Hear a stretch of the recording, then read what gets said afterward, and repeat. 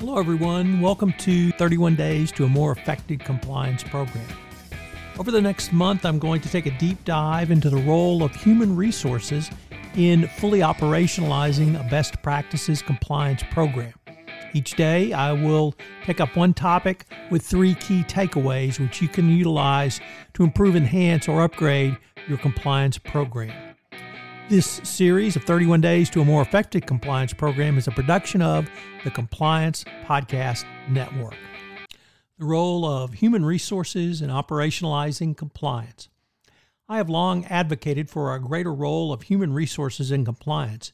Indeed, one sign of a mature compliance and ethics program is to the extent to which a company's HR department is involved in the implementing of your compliance solution.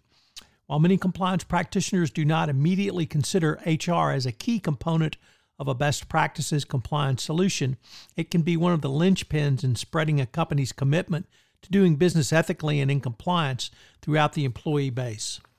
HR can also be used to connect the dots in many divergent elements of a compliance and ethics program. Even more important is the operationalization of compliance into the very fabric of your business. One of the key indicia of a compliance program effectiveness is how thoroughly each separate corporate function incorporates compliance into its everyday job function. An active and functioning compliance program will literally be alive in each department in an organization. HR has as many touch points as any other corporate function with employees, from interviews to onboarding, through evaluations and performance appraisals, and even to the separation process. HR leads many of the corporate touch points. Each one of these touch points can be used to teach, educate, and reinforce the message of doing business ethically and in compliance with anti-corruption laws. The Department of Justice Evaluation of Corporate Compliance Programs listed several HR touch points in a best practices compliance program. Under commitment by senior management was the following.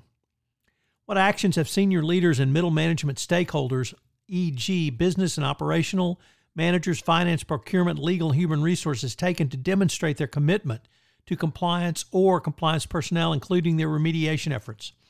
Have they persisted in that commitment in the face of competing interests or business objectives? Who participated in making the disciplinary decisions for the type of misconduct at issue? Under incentive and discipline were found the following questions. Who participates in the disciplinary decisions, including for the type of misconduct at issue?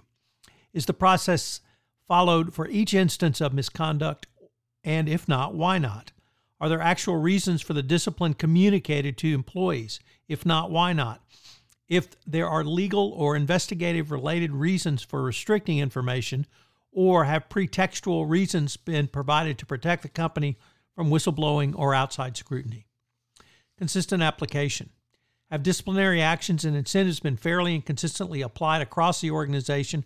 Are there similar instances of misconduct that were treated disparately, and if so, why? Incentive system. Has the company considered the implications of its incentives and rewards on compliance?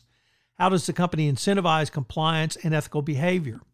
Have there been specific examples of actions taken, e.g. promotions and awards denied, as a result of compliance and ethical considerations?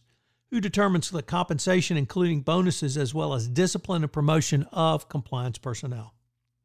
When considered the number of elements, or rather touch points, HR has in the employment life cycle, from pre-employment screening and interviewing, onboarding, training, annual assessments and reviews, promotions to exit strategies, its role in facilitating the operationalization of compliance becomes clear. At each of these touch points, HR can take the lead in operationalizing compliance. Additionally, each touch point provides an opportunity for ongoing communications with a prospective employee, newly hired employee, seasoned employee, or one moving up into the ranks of management about the need for ethical dealings and compliance with the company values as set out in your code of conduct and operationalized in your compliance policies and procedures. Using these touch points, HR can demonstrate the shared commitment requirement found in the commitment of senior management, as well as the requirements around incentives and discipline. There are very few corporate departments which have so many employee touch points as HR. Each compliance practitioner should use HR to operationalize compliance through a variety of touch points and expertise available to a compliance professional through a corporate HR department. As a key first step, I would suggest that every compliance professional head down to your corporate HR department and have a cup of coffee with your functional equivalent in HR. Find out not only what they do, but how they do it, and then explore how you can further operationalize your compliance program through these HR employee touchpoints. So what are the 3 key takeaways for today? Number 1, let's start with our last point, which is what are the HR employment touchpoints at your company? They could be as broad as pre-employment screening, interviewing, onboarding, training, assessments, promotions, and exit strategies. But do you know what they are? And how can you insert or implement a compliance component to each one of these touchpoints? Number 2, HR professionals can bring a new, dynamic, and innovative technique to compliance communications. Quite frankly, HR does communications all the time. So perhaps you could draw upon some of their expertise and talent to more fully communicate your compliance concepts. And number 3, if you haven't done so, go down and have a cup of coffee with the head of your corporate HR. Find out what they do, find out how they do it, find out what they do on a daily basis, find out all the ways that HR can help more fully operationalize your compliance program by getting your message out through their distribution channels. Thank you for joining me on this exploration of the role of HR in a best practices and fully operationalized compliance program on 31 Days to a More Effective Compliance Program. 31 Days to a More Effective Compliance Program is a production of the Compliance Podcast Network. Thanks so much for listening. This podcast is a part of the C-Suite Radio Network. For more top business podcasts, visit c-suiteradio.com.